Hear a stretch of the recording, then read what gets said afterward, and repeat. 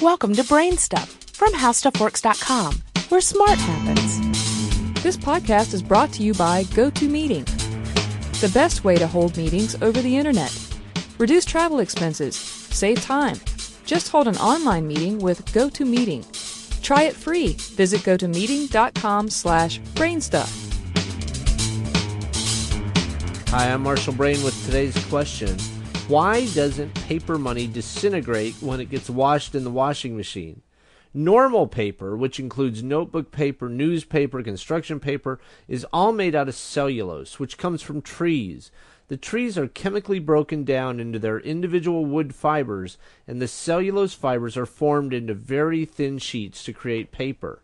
Paper money, on the other hand, is made from a different kind of fiber, cotton and linen fibers to be exact. You've probably heard of rag paper or fine linen writing paper.